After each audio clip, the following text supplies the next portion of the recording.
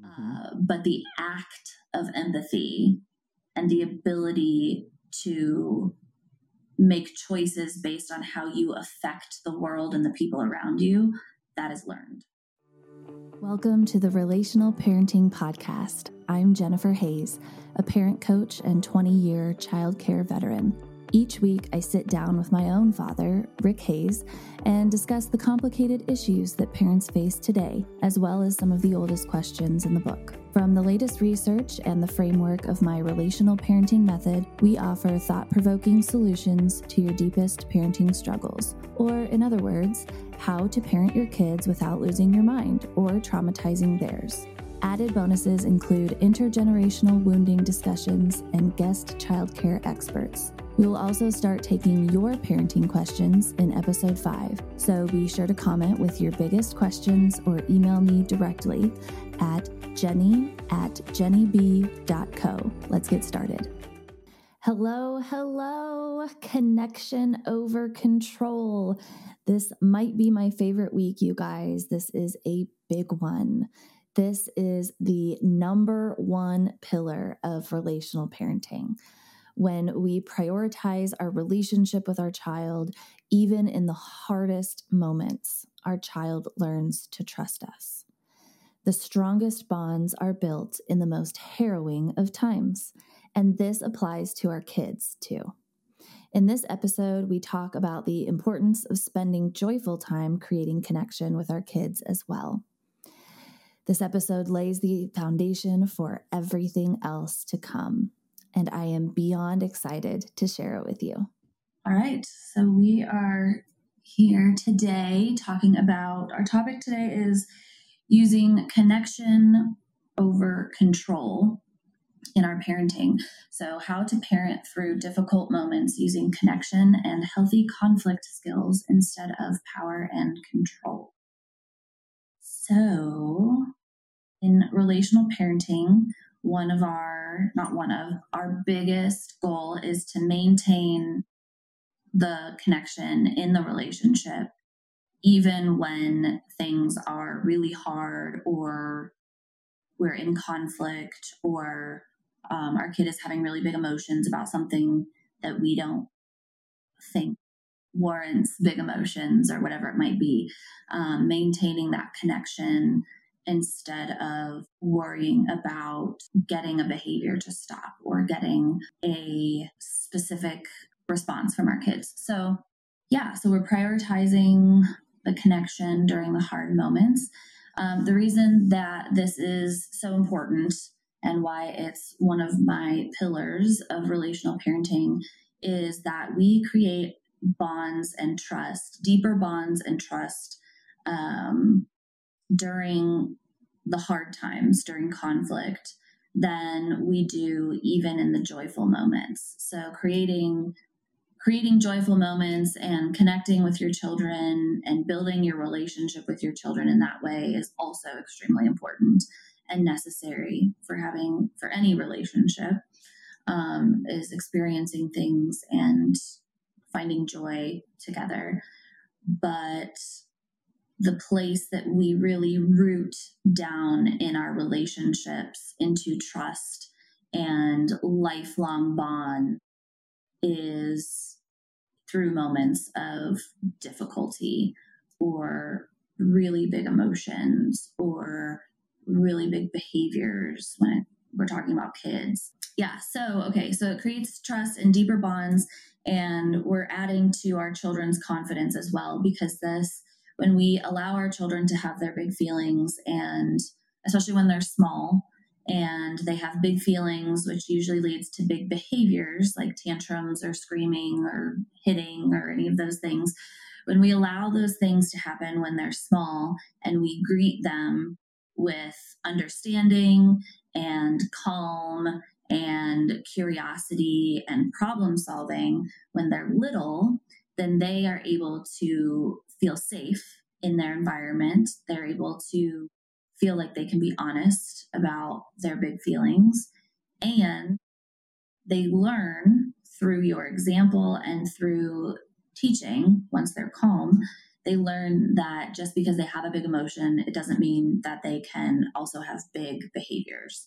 And so by the time they're big enough to cause harm with their behaviors, they've learned not to do that. They've learned healthier coping skills, which means that you, the parent, get a child who feels safe, heard, and understood. And that means they're going to cooperate with you much easier than a child who feels scared or powerless or disconnected from the most important person in their life. And it also, just fun fact, it actually takes longer to have the power struggle with your kid, to have the argument, to shut them down, to send them to their room, to force the coat or the shoes onto their feet. It takes longer and more energy and more frustration to do all of that than it does to take a deep breath, regulate yourself, and calmly comfort your child, reassure your child, and then problem solve together. It feels hard and it sounds harder, but it's actually takes, in general, less time to do that. And it keeps you connected and doesn't cause a break in the relationship. And those repetitive breaks when our kids are really young are detrimental to the parent-child relationship. And then as the child grows, those breaks just keep growing. So yeah, sometimes sometimes there is an urgency, right? Kid's about to run out in front of a car. No, that's the time to grab them. Other times, you have to, how do I want to handle this so that to keep things calm, and get through it as quickly as possible. It takes a little practice to get, and I know I've made the wrong choice, made a choice I wish I'd made different, dealing with something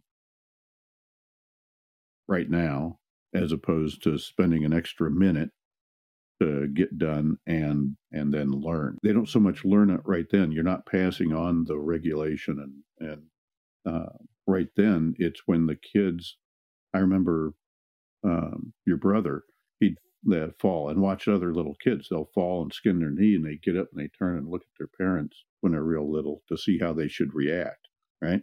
It doesn't, they don't learn it right there when you're on the way to church or, whatever, work. It consolidates with them the next time that happens. And now they have a memory to work on. The idea is to get as many of those kind of memories as opposed to come here, put on your coat, let's go. I'm the big person, you're the little person, do it my way, kind of stuff. And it gets easier as they get older. You don't have to keep doing that. Well, and that's a really great example, because that's one of the classic ones that most people know about, is when a kid falls down, they look at the people around them to see oh, something big just happened. Am I scared? Am I hurt? Am I whatever? And that's such a great example. And they're doing that. It's so obvious in that moment. And that's such a great example. And that's why a lot of people know about it, but they are doing that 24/7. Even when they're playing, they've got one ear on you, or they've got one eyeball on you, or whatever. Little tape recorders. Yeah. We always joke, our moms always joke, I've got eyes in the back of my head, no, kids are like, how did you know what I was doing or whatever? And I think kids have eyes in the back of their head, and kids have, they don't even know that they're doing it, but they're absorbing literally everything around them. And so they are constantly watching their parents, their caregivers, and mimicking. And I mean, just think about babies when you're holding a baby in front of you and you're face to face and you're trying to get the baby to, raise their eyebrows or stick their tongue out or stick smile, its tongue out. Yeah. Giggle. Babies, they try to copy you. They mimic you. That's how they learn how to live. And so if every time your kid has a big emotion and is letting it out through crying or yelling or saying no or hitting you or their sibling or themselves or whatever it is, if every time they do something like that, you react with like urgency and freaking out and like trying to stop them and whatever, that's what they're going to learn to do. And so those tantrums are never going to go away, though, unless it's fear-based, unless they're, afraid to throw a tantrum. But the way that they handle their own emotions is going to follow them into adulthood. And that's how they're going to handle their emotions in all of their relationships and with themselves for the rest of their lives, unless they were to, get therapy or a coach or whatever and learn to do it differently. Unlearn some of the stuff as children. What we tend to parent, unless we work at it, we tend to parent with what we picked up as kids. And, that's why people are always saying, I'm never going to be like my parent in some way or another. Right. And then you catch yourself being like your parent. I can't believe that just came out of my mouth. And best not to put it in the head in the first place. And even if it's not perfect, as little as possible, working at it makes the world a better place. Because you don't have to be perfect at it. Progress, not perfection, kind of thing. Mm-hmm. You said, that they have, in that moment when you respond calmly and then teach, once everyone has been heard and everyone has calmed down, and then you take a moment to teach or problem solve with your child. Mm-hmm. It's not necessarily then that the next time they have a big emotion, they're going to just magically be able to handle it. But what's going to happen through repetition is they're going to start building those memories, those, and that will become a habit. And that will turn into their ability to self-regulate eventually. You also said something else that I wanted to make sure and expand on, which was the alternative being like, you're trying to get in the car, you're late for school, kid won't get their shoes on or whatever. And you just pick them up, throw them under your arm and carry them and get them in the car seat and like just physically like force them. And you're not necessarily hurting them, but you are taking away their choice, their voice, their autonomy, all of those things. It's a power thing. Yeah. And you're controlling them. You are making them powerless. You are forcing them to do something. And one, that's terrifying to anyone. And two, that also with repetition will teach that child that if they don't want to do something, the only force that's going to make them do it is someone outside of themselves or a situation outside of themselves that forces them to do it. And instead of having a conversation with the caregiver about why we need to go, like here's A, B, and C, or here's what's happening, here's the timeline, here's why, and really like describing what's going on, why we need to get there. School is, they don't just wait on one person. There's a group of students there ready to learn, and we need to respect everyone's time, right? And so really giving, even a 3-year-old can understand that conversation, and giving them the why behind what we're doing will teach them to be able to have discipline and put effort into things and respect other people's time when they're older. And the choice is up to them. There's no one forcing them to do things. If they don't ever learn how to do that when they're young, they're going to really struggle with it when they're older and when they're adults, and they're going to, be flaky or just not show up, or, all the different things. I think that's a real important point, is you want to be careful about putting yourself in the position of being at the mercy of a 2-year-old in the middle of a meltdown to make good choices. Nobody makes good choices in the middle of a meltdown or an upset. But you do want to teach them to make good choices, let them know it's their choice how this ends or whatever. But here are the criteria. And to some age-appropriate extent, got a nap, to an age-appropriate extent, you get them to buy in to the program that's at hand. Yeah, that the buy-in, the intrinsic motivation that we want. Like I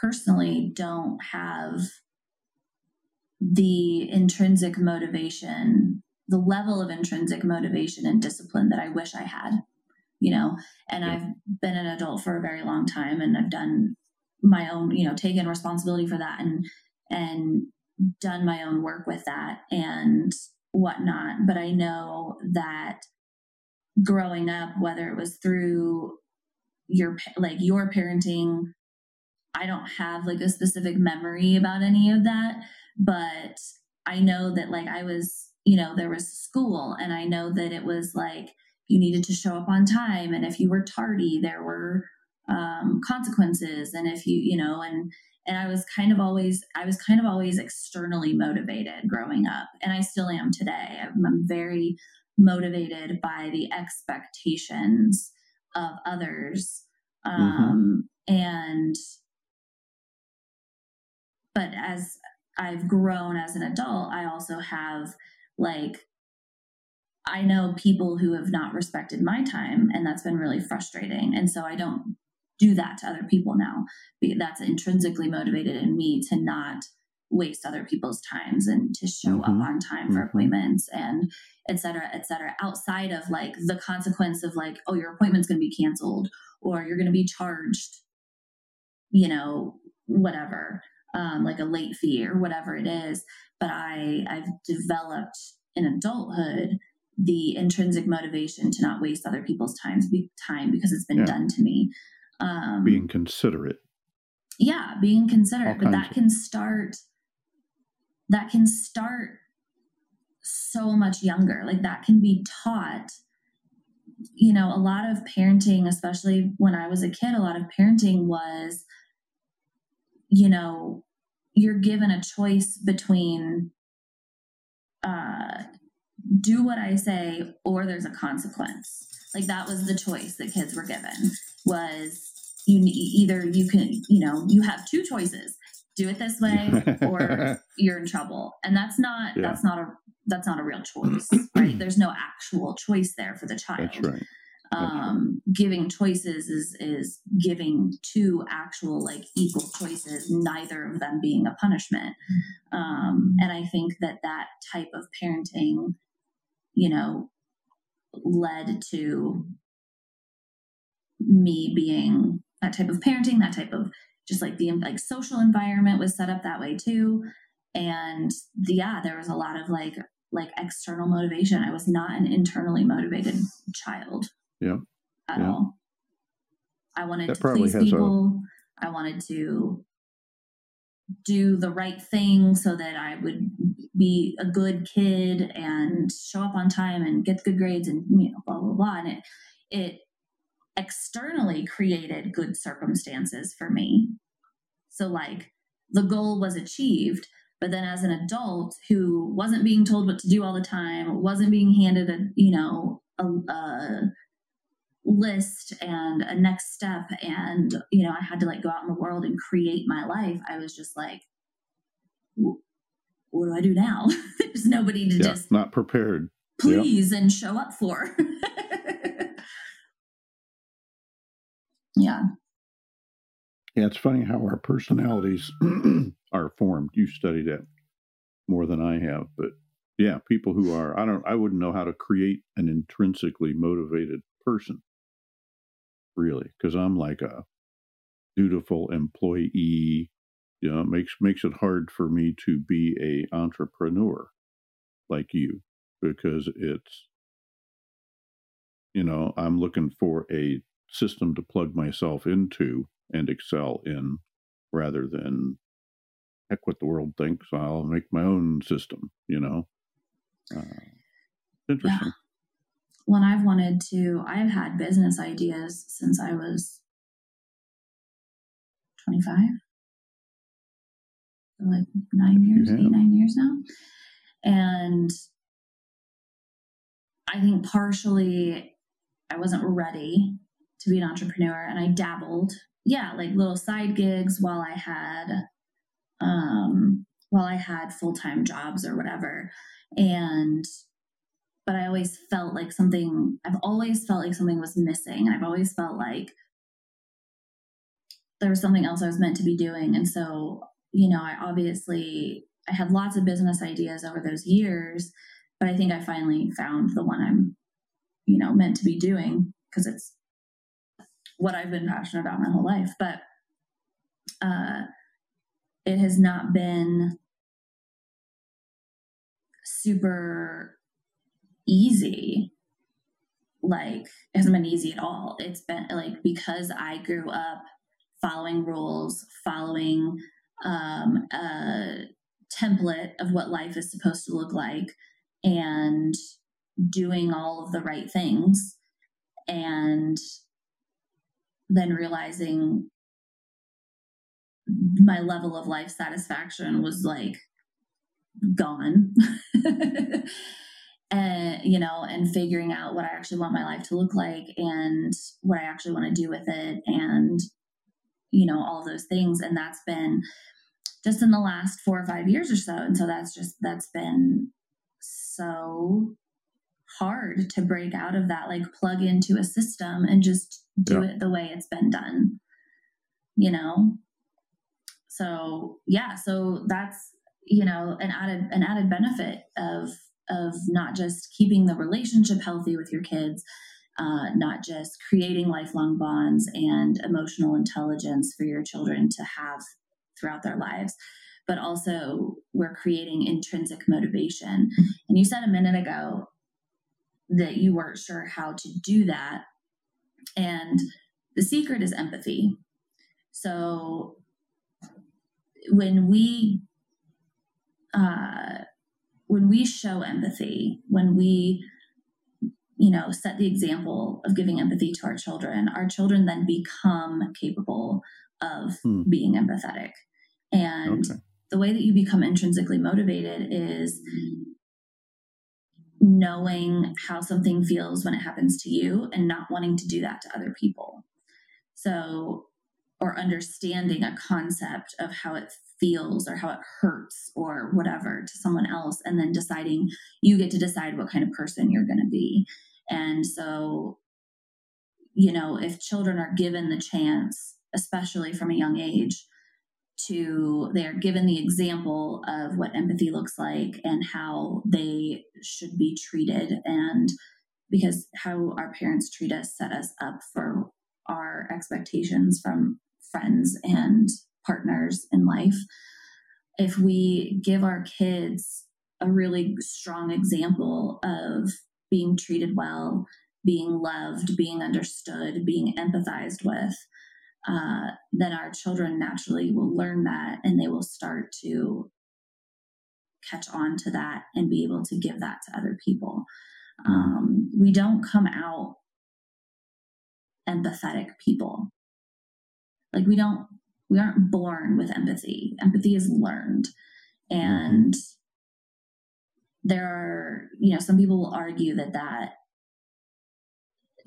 my kid is super sensitive to everyone around him, and he feels everything that we feel. And yes, like there are levels of sensitive and tuned in that different children have built into their personalities. But the act of empathy and the ability to make choices based on how you affect the world and the people around you, that is learned. Yeah, I agree. That's an important distinction. Being sensitive is different than attributing sensitivity to other people and valuing recognizing that, understanding the value of recognizing that. A psychopath or whatever, I'm sure they have, and I'm throwing around terms I don't understand technically, but they have an emotional life. I think it is psychopathy, psychopath that doesn't see any, doesn't have any emotional. Well, I guess maybe that is, they don't have any emotional attachment to other people or something. Something where you can have an emotion, but you don't necessarily understand that other people are having exactly the same emotions you are and reacting to things like you probably do. Difference between us and them. I guess babies do that too. You have to learn the difference between yourself and other people. Yeah, because you're a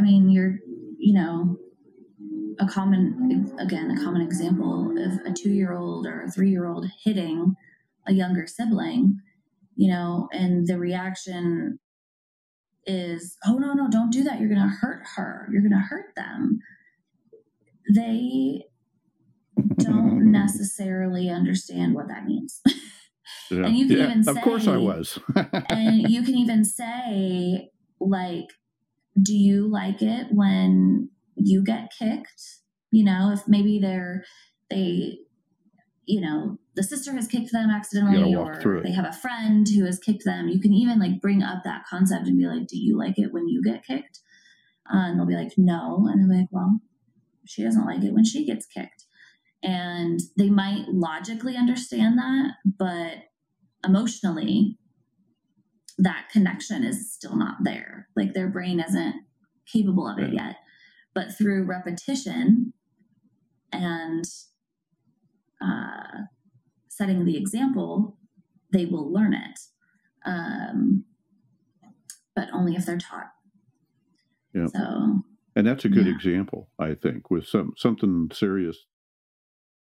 A 3-year-old hitting a 2-year-old, there's a minimal amount of damage probably going to happen there, but you want your child to learn not to do that by the time they're 20.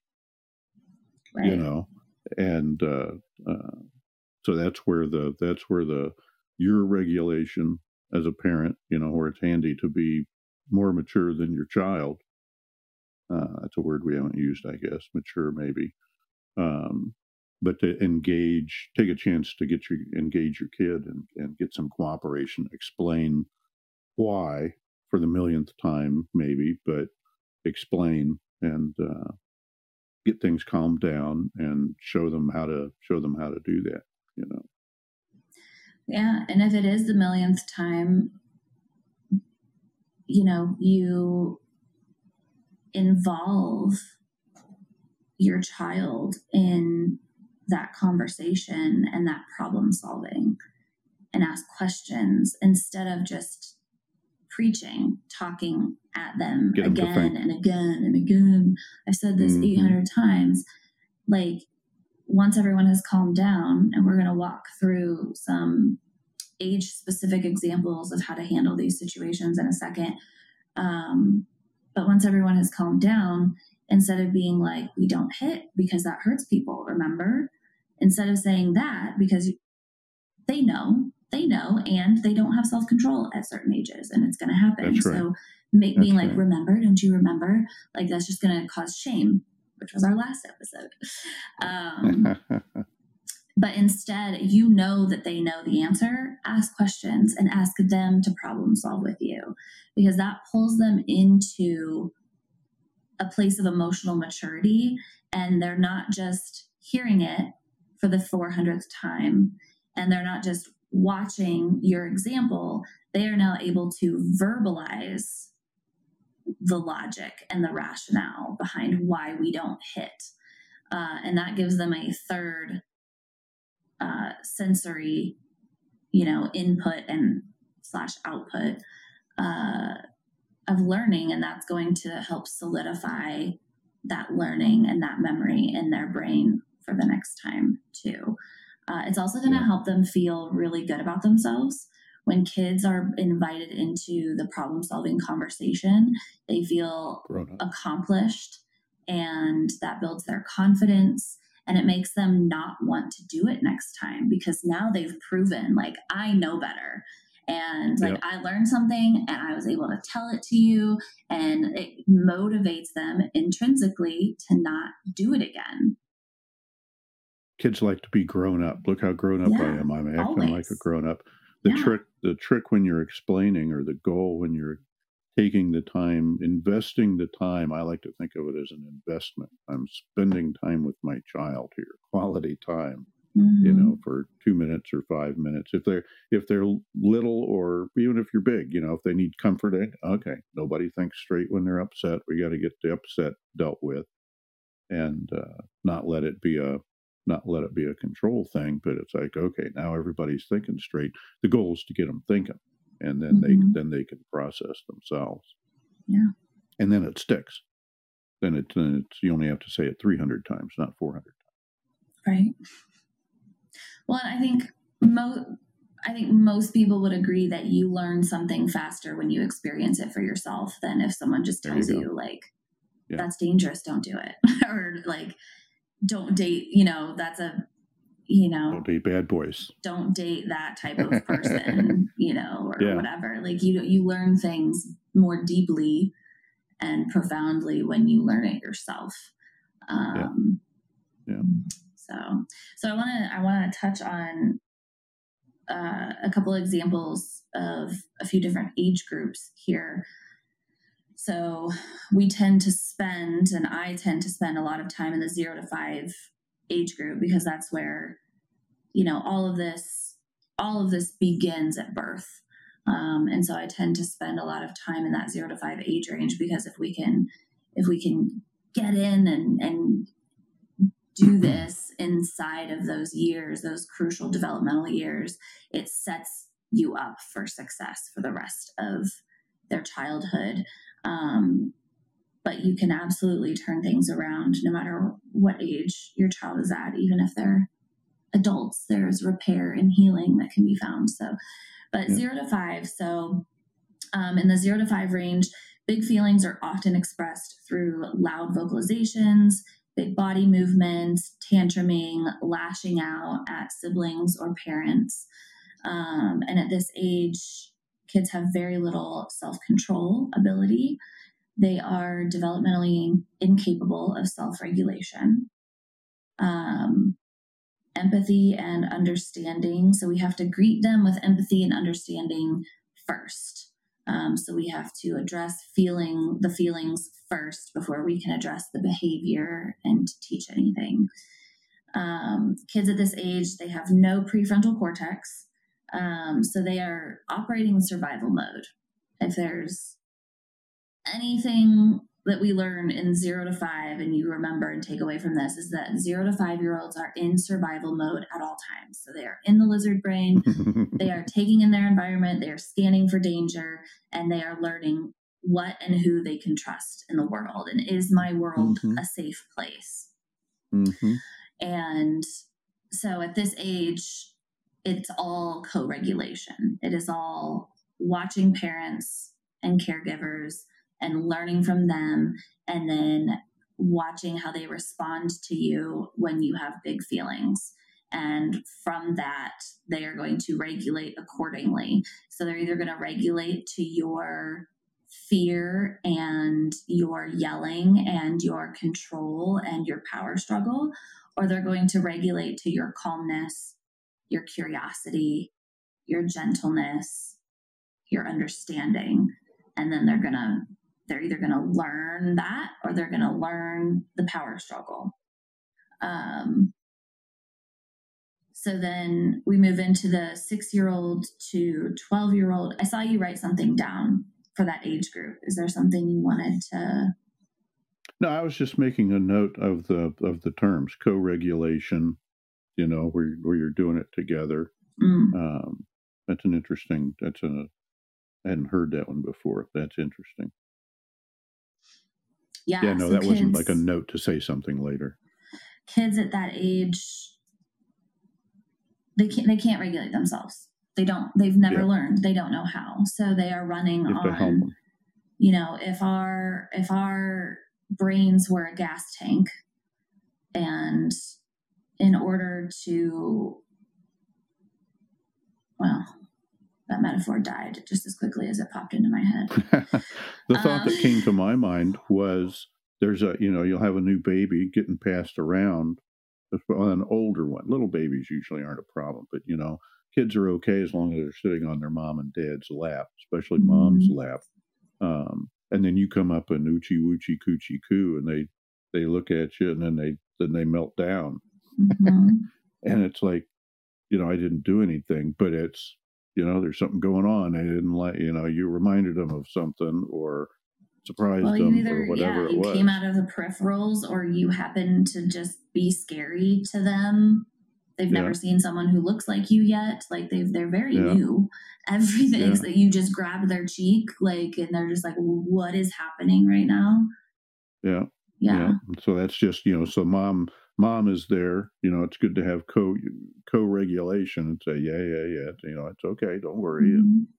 And let them calm down and try again later, maybe. I thought I liked that term, co-regulate. Yeah. Well, so we learn how to regulate ourselves and our emotions and our nervous systems. And when something scares us or something really upsets us or whatever, like when we're born, like I said, we're in survival mode. We're trying to make sure we have a full belly. We're trying to make sure we aren't sitting in our own feces. We're trying to make sure that we get enough sleep and then anything that we visually, all the sensory intake. So the things that we touch, the things that we see, the things that we hear, things that we taste, all of those things send us signals like, you're safe, you're not safe, you're safe, you're not safe. Yeah. And until you get exposed to enough things in life to start to learn what's safe and what's not, you require a caregiver to give you that physical closeness and that emotional verbal feedback of like, you're safe, I'm right here. I know that was scary. It's okay. I'm right here. Like, so the empathy and the co-regulation, the physical co-regulation, as well as the verbal co-regulation. Co just means two. It just means that they're not doing it by themselves. Leading the way. But in order to be able to co-regulate with your child, you also have to be able to self-regulate. That's the secret. Yeah. And that is the hard part, right? Yep. So moving on to our 6 to 12-year-old kiddos. So we've been in the world for a while. We've met lots of people. Maybe we've, started going to school. We have friends. We're learning lots of things outside of the home. We're in that cognitive social area. And so big feelings are often expressed through things like arguing, defiance, negotiating, crying, or secluding themselves, internalizing their feelings, or blaming others for what happened, whatever the situation might be. So blaming mom and dad, blaming sibling, blaming friend, blaming teacher, things like that. And so, so generally in 6 to 12-year-olds, they know logically and rationally what to do, but their feelings are still bigger than their self-control some of the time. And so our expectation of 6 to 12-year-olds, raises, and especially there's a huge difference between 6-year-olds and 12-year-olds. But our expectations go up, right? We've co-regulated, they know in their minds what's okay and what's not, and what causes harm, and different ways of coping with different emotions. But their prefrontal cortex is still not fully developed, and they still need help and some co-regulation. And a lot of the time in this age group, that happens through curiosity questions and pulling them into the problem-solving process. So we start pulling kids into the problem-solving process when they're little, that 0 to 5 age. But this 6 to 12, the cognitive leaps that happen in 6 to 12-year-olds really start to give them that ability for rational thought and logical, an abstract, consequential thinking. So they're able to, have like a real, like almost like an adult conversation, right? Mm-hmm. Yeah. So the touchy part here at this age is their ability for abstract thinking has developed. That can also mean they're now capable of starting to have things like self-shame and self-worth issues. And so we can cause shame and self-worth issues in 0 to 5-year-olds. But in general, a 0 to 5-year-old brain is not thinking to themselves, I'm so bad and I shouldn't have done that. And like a little bit, it starts a little bit in that age group. But this 6 to 12-year-old age group is really when that capability, develops in the brain. And so babies have to learn that they're separate than their parents or something, don't they? There's like an age. I know it doesn't happen at a certain age for everybody, and that's why parents are so important, because the parent's the only one that really keeps track of those details in development of each child. And but that the kids are unaware that they're a person for a long time. Yeah. Until they get older and you can start to rationalize with them, start to coach them that. So that abstract thought of like, I'm me and you're you, and they're learning, that the things that I do, like how I affect the world around me. If I do this, then this happens. When I do that, that happens. And they're really starting to like put all those pieces together. And so making sure here that we are still offering empathy when big emotions happen, we're offering empathy, we're giving understanding and saying, I hear you, that sounds frustrating. I understand how you feel, validating their feelings, things like that. And then again, once everyone's calm and feels heard and understood, that's when we can teach. That's when we can ask questions. Teaching. Yeah. That's when problem solving happens, and making sure that we're validating feelings without justifying behavior. But making the feelings wrong is what's going to cause that like self-shame and self-doubt and lack of self-worth. Yeah. Being like, I shouldn't have, that's not something to cry over. That's, there's starving kids in Africa and you have a meal on your plate. Why are you crying over not wanting to eat spaghetti? Like that's going to cause major self-shame issues. Not the best approach. Yeah. Yeah. So then we enter teenage years, everyone's favorite. So we're entering the teenage years, and so here big feelings are often expressed through yelling, arguing, breaking boundaries and rules.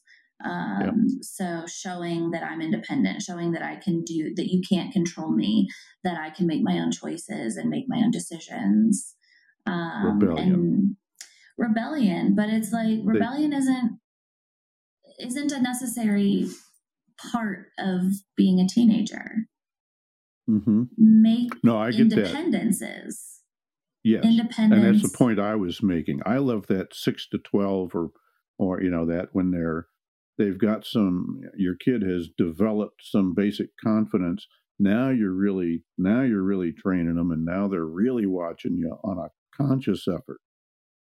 You drink beer, why can't I?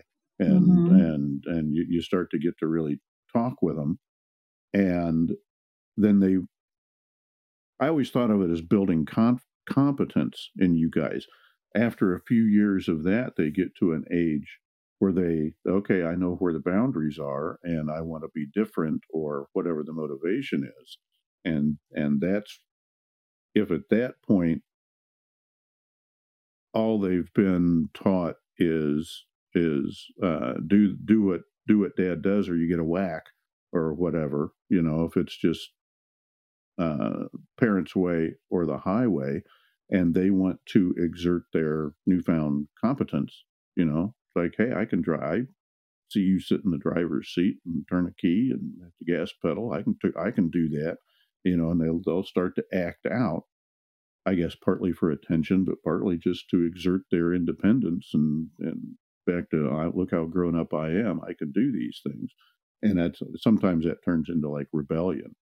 And it's better that they think about things, up to that point. It's better if you've taught them to think about things and have a reason for what they're doing, Yeah. Yeah. So the teenage, I look at that whole age group as kind of a continuum. It's not there's not, I guess there's steps. You notice kids develop in you turn around and you go, wow, I've just noticed you've grown up a lot since yesterday. It's like kind of clicks in a notch. Mm-hmm. But then that whole age range from I'm a baby to, I'm gone, living my own life now. That's a big continuum to me of picking up skills, picking up regulation. It's a long, slow slide, and they're all my favorite. They're all my favorite stages too. I just love watching kids and seeing where they're at and doing that. I do that to kids I run into. I'm probably over parental, but I just love watching kids develop and helping them develop and seeing how they develop differently. They get more personality as they get older. Yeah.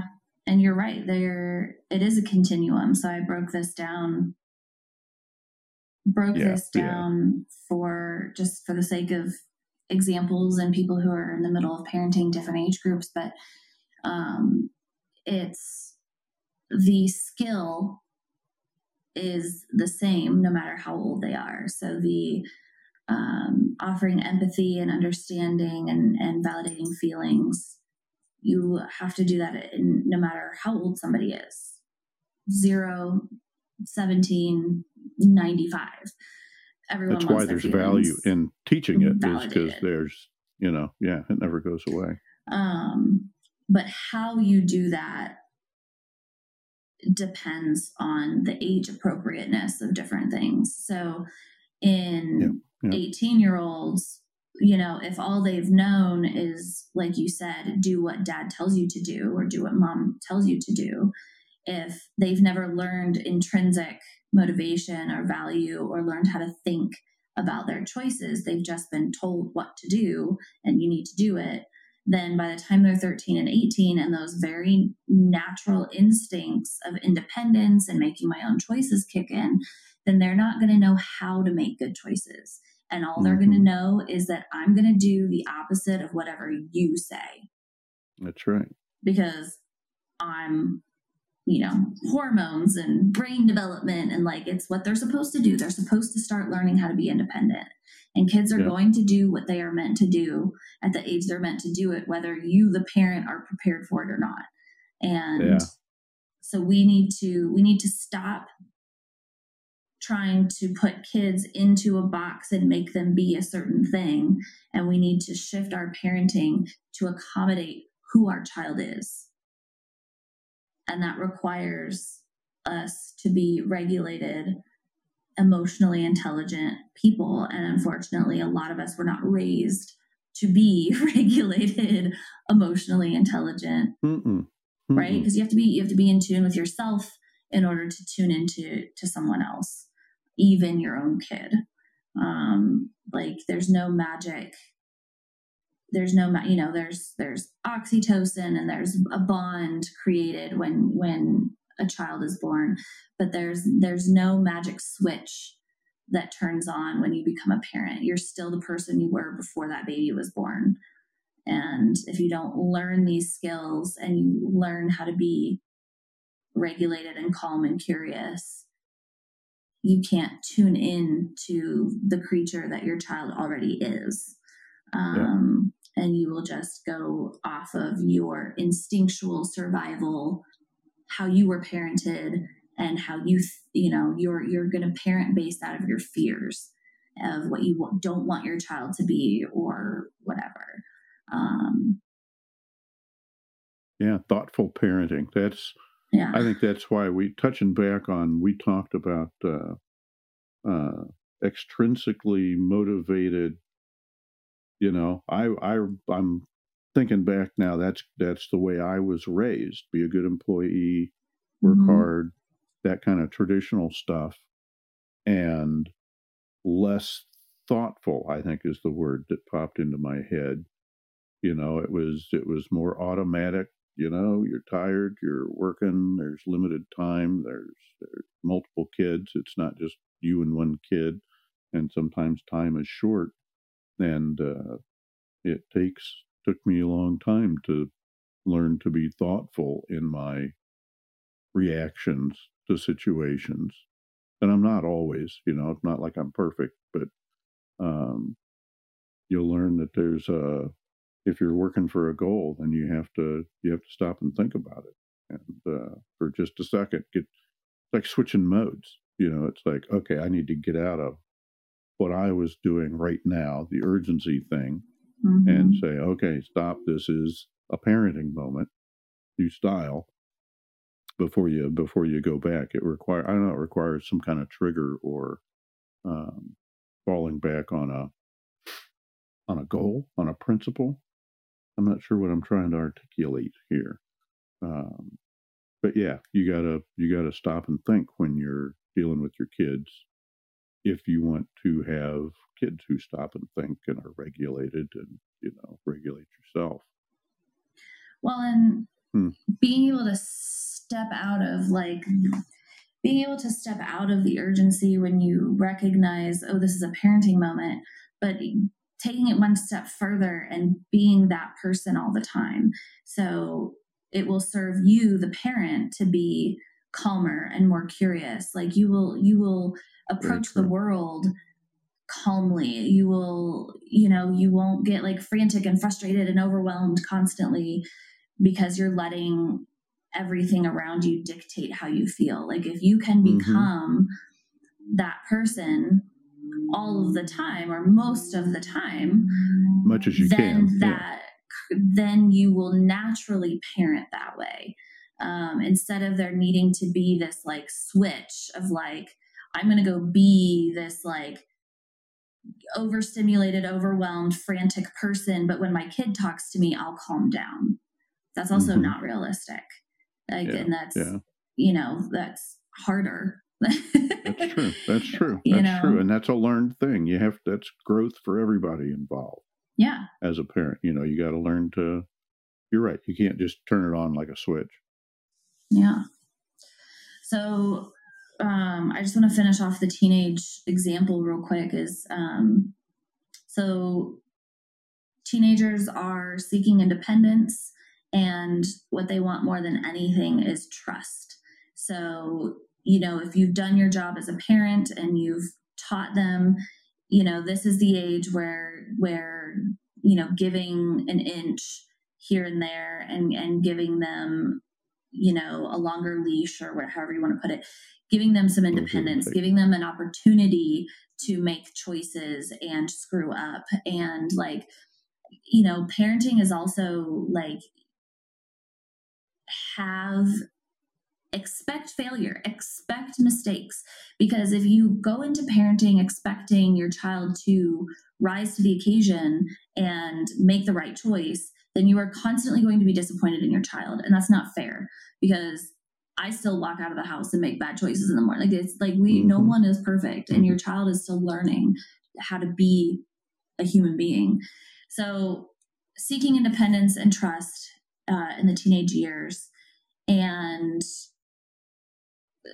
when they screw up, they require the same empathy, feelings being validated, understanding of their perspective about why they made that choice, because very rarely does anyone just make a choice with no reasons behind it. there's always a reason and a feeling and a thought, and like there's always something, and maybe the way they thought about it isn't healthy or conducive to making a good choice, making a healthy choice. And so you can, through a healthy conversation, talk through their thought process instead of shaming them and punishing them. And then all they learn is to hate you instead of actually learning how to do it differently next time. Dealing with the action and not the why doesn't teach anybody anything. You don't learn about them, what's going on in their heads. They don't learn how to make a better choice the next time. Yeah. And just the exercise of why do you think you did that? Why, what were you thinking? That promotes learning to name an emotion. Golly, I don't know why I just felt and good to start naming emotions. They get older and have words and get more mature, then it's good to teach them those skills too.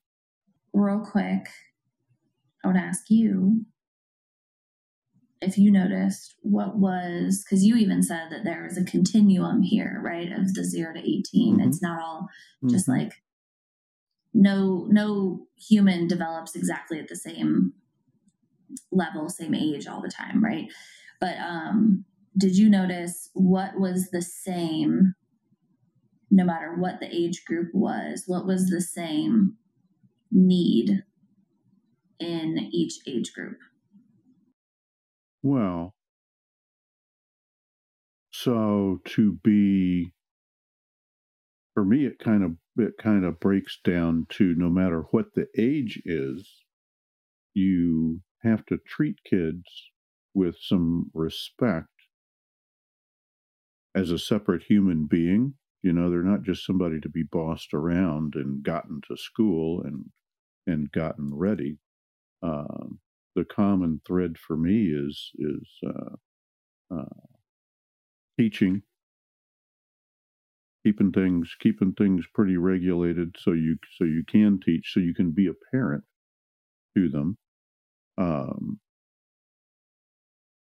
Teaching how to deal with life. There's other ways to say it, but it's just teaching, passing on skills that will make them more competent to deal with what the world's going to send them, as they get older, especially after they're 18. It's all training for when they're adults. In order to teach. What was I supposed to notice? Yeah. In order to teach, though, what do we have to do first? You got to have calm. You got to have a relationship. You have to have if you look at it like a parent-child or a teacher-student kind of thing, which is kind of the way I look at it, you have to have that relationship where they'll listen. And since you're a grown-up, you're kind of in charge, especially when they're little, you're kind of in charge of creating that environment, that relationship. Okay. And then as they get older, you start to share it. What creates that environment? We're getting there. This is fun. Okay. So in order to teach, you got to have a relationship. And in order to have a relationship, you have to have a safe environment. That's what you said. Hey, in order to have a safe environment, what creates that safe environment? Ooh, you're trying to get me to say a specific word. The word is trust, or... Trust is part of the safe environment. I'm not sure. I'm self-conscious now. When a 4-year-old is throwing a tantrum, what's the first thing you do? Yeah. Do you teach him a lesson? No. You calm him down. How? Ooh, talk to him. You talk, you hold, you settle his nervous system. You hand him to his mother if you're not his mother. Right? Here's somebody who can calm you down.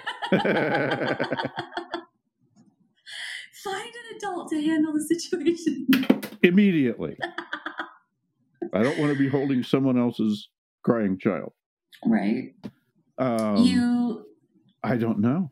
You validate their feelings. Validate. Okay. That's a newfangled word for me. Feelings first. Yes.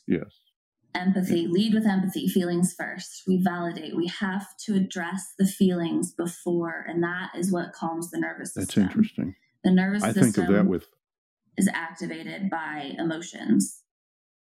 Once we can move the emotion, whether that's through, hugging, holding, I hear you. That sounds so frustrating. I'm so sorry that you're feeling that. That's a big feeling.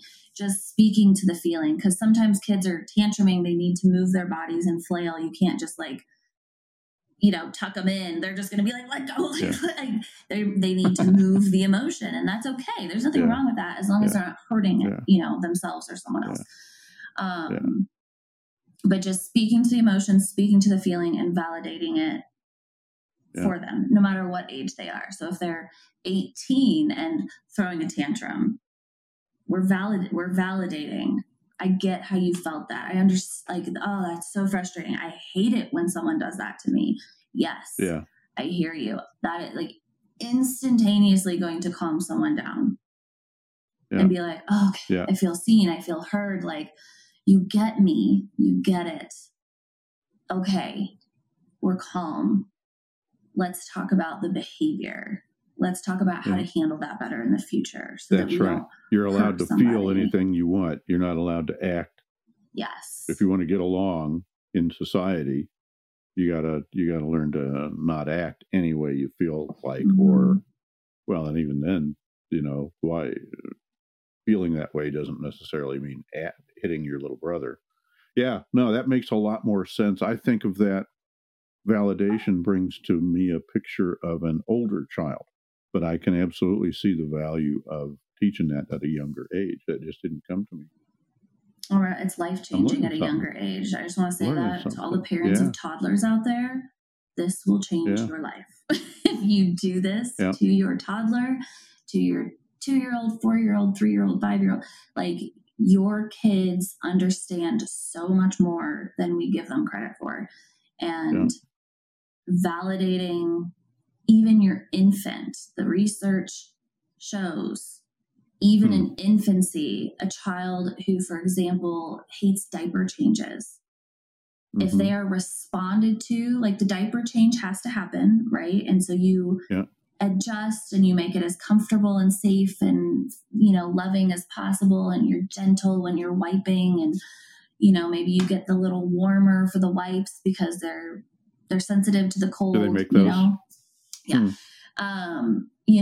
the tone and the words that you use with a 4-month-old, a 5-month-old, a 6-month-old baby while you're changing their diaper and they're upset about they've literally shown that it calms the nervous system. Makes a big difference. And helps. It's not necessarily that the child will stop crying or stop resisting the diaper change, but the fact that you're still continuing to change their diaper doesn't cause a rip in the relationship of trust between that child and that caregiver.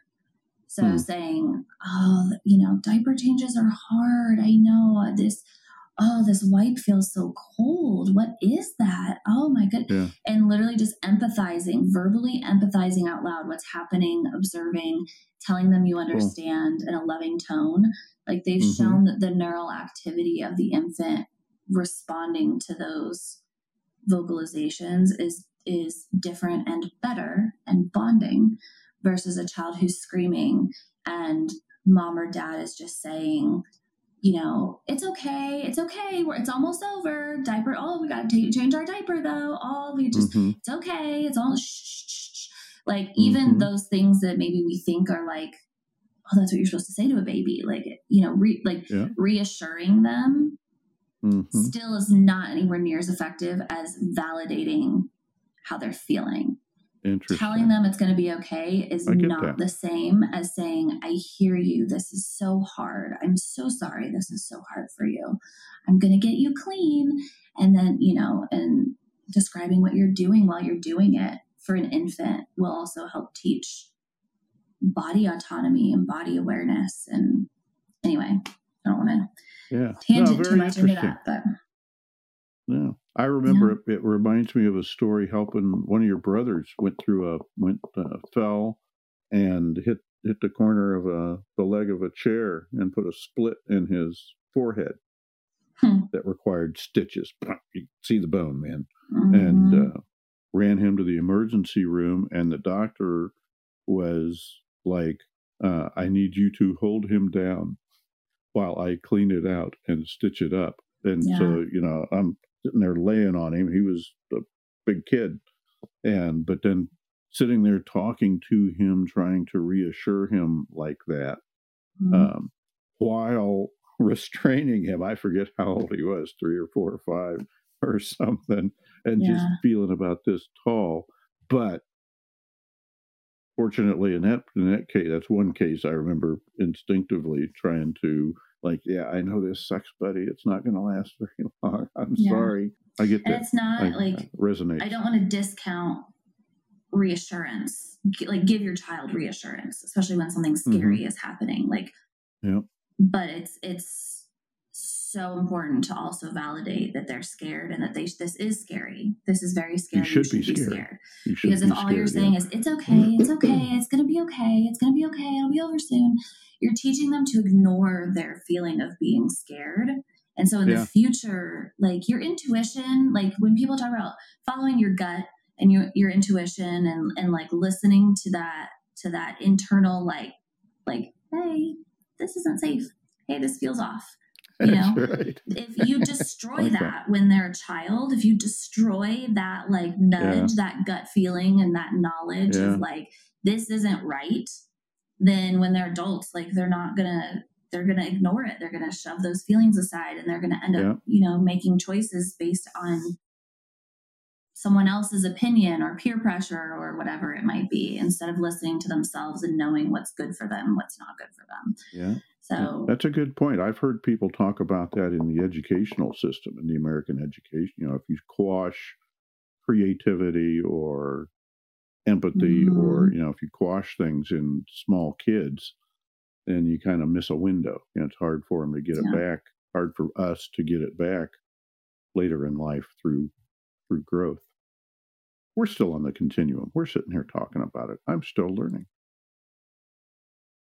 Yeah. Very cool. Yeah. There's a lot of years. I wish I didn't, everyone is still learning. We're all lifelong learners.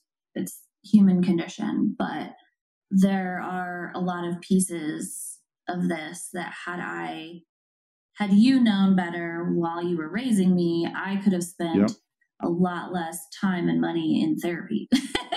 Or what, Absolutely. Like there are many years spent paying for someone else to teach me these things as an adult versus learning them when I was a kid. Learning general skills to handle things life throws at you. I could spend, learning to deal with death. And there's just all kinds of things to learn that paying attention to your feelings and stuff will can help uncomplicate. Not that people don't have grief, but you can deal with things healthier and less healthier with some teaching when you're little. Yeah. Well, things are absorbed so much faster and more deeply into our subconscious from that 0 to 5 range. Things become very, like, cognitive and prefrontal memorizing. It takes longer to learn things and takes more repetition to learn things once you hit that like 6-year-old and on. And it's not impossible. You can always turn things around. But it will take more effort at those ages. Than the natural kind of absorption type learning that happens from 0 to 5. Inbuilt basic stuff. Yeah, I get that. So I just wanted to touch on, and we've kind of touched on this throughout, the way that these using connection over control to gain cooperation, right? Because especially in young kids, a huge part of why we end up exerting control and power is that we just need to do something and we just need them to do it now. And so That urgency. This whole episode has been about how to connect with your child in order to, one, maintain a healthier relationship, because that's the goal ultimately here, but also to gain cooperation. And this also applies in the entire family setting versus just a one-on-one parent to child. If you're using these skills as a family unit, whether it's a one parent, one child family, or a one parent, 6-child family, or 2 parents, or, whatever your family is, using these skills to remain connected no matter what the situation is going to create deeper bonds, deeper trust, and your ability to work through conflict is going to become much faster, much easier, etc. over time. And for children specifically, when they're developing these skills and you're teaching them these skills, these relational skills bleed into literally every other aspect of life. So their ability to regulate themselves is crucial to being able to handle what the world is going to throw at them throughout their life. And it's going to determine their ability to find friends and maintain friendships and find, romantic partners and maintain healthy partnerships and not end up in toxic situations, or being a learn what to walk situation, away from, being an abusive partner, becoming a toxic partner. And it also, it actually affects IQ. So there is a correlation between emotional intelligence and IQ level, which blew my mind when I read that. And so it can actually, it's not going to be the difference between like a 90 and a 130 IQ score, but it makes a difference. Yeah. It makes a difference. And a lot of the IQ tests, a lot of people don't know what that looks like because we're like 4 when they give us IQ tests. But I retook my IQ test, I think when I was like 18 or something. So I remember vividly what it was, and it's almost all problem solving skills. Yeah. The IQ test is problem solving. It's not a math quiz or how to spell this word. It's problem solving. An achievement test. Yeah. And so your ability to be confident and look at something and trust yourself to be like, how to look at something and go, how does this puzzle go together? Like if you have like all these self-worth issues and you don't know how things relate to each other and like you haven't made sense of the world in that way, then an IQ test your score is going to, it's going to be your ability to problem solve, which is your resilience in life. Yeah. Right? Because there's just constant barrage of obstacles and problem solving. Exactly. It's all how do you play the cards that you've been dealt, whatever happens to you. Yeah. So I just wanted to reiterate that how important this piece is. It's not just about getting cooperation from your kids. It's not just about having a happier, more conflict-free household. Like, yes, those are definitely, the quality of life matters in those 18 years that you're raising a child. But it also matters for your child's quality of life for the rest of their life. And so I just wanted to touch on that before we end here. Yeah. Do you have any like final Not really. thoughts? What you're saying there just triggered a thought about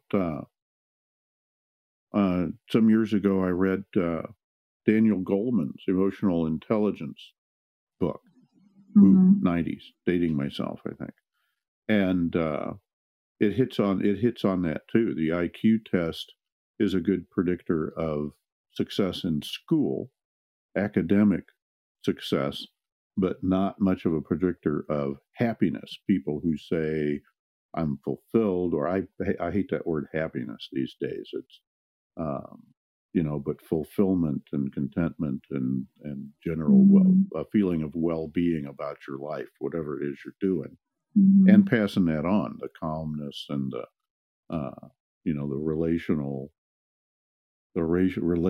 aspect of people. If you're working with people and not, if you're not living out in the middle of the trees somewhere and you have to get along with people, EQ, your emotional intelligence, is a much better predictor of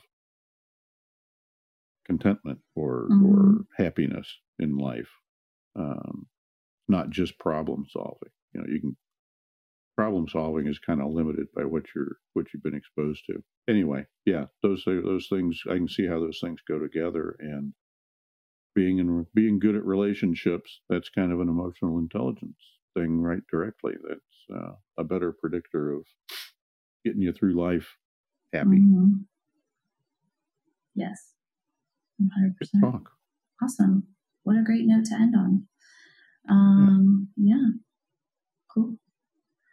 All right, friends. And if this is intriguing to you, or you want to learn more, or you want to, you're struggling with implementing this in your own parenting life, in your own family life, there are details in the show notes for how to get in touch with me.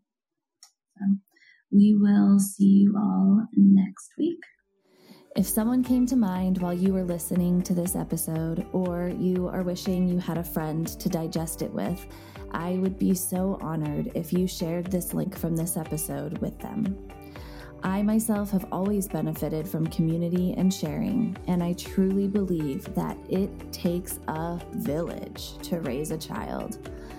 Our society has become so independent from one another, and parenting these days is often a lonely journey.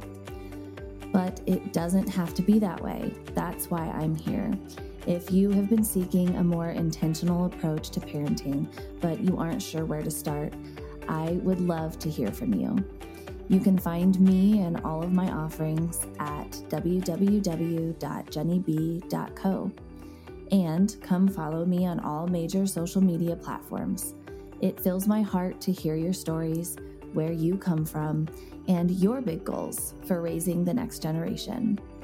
And don't forget, comment your parenting question on our YouTube channel, The Relational Parenting Podcast, to get it answered on one of our future episodes. If you enjoyed this podcast, please hit the subscribe button so you never miss out. I am so grateful that you are here. And always remember, you are never alone. I'll see you next week. This show is intended for education and entertainment purposes only. We will discuss things like mental health, abuse, PTSD, and other potentially triggering subjects.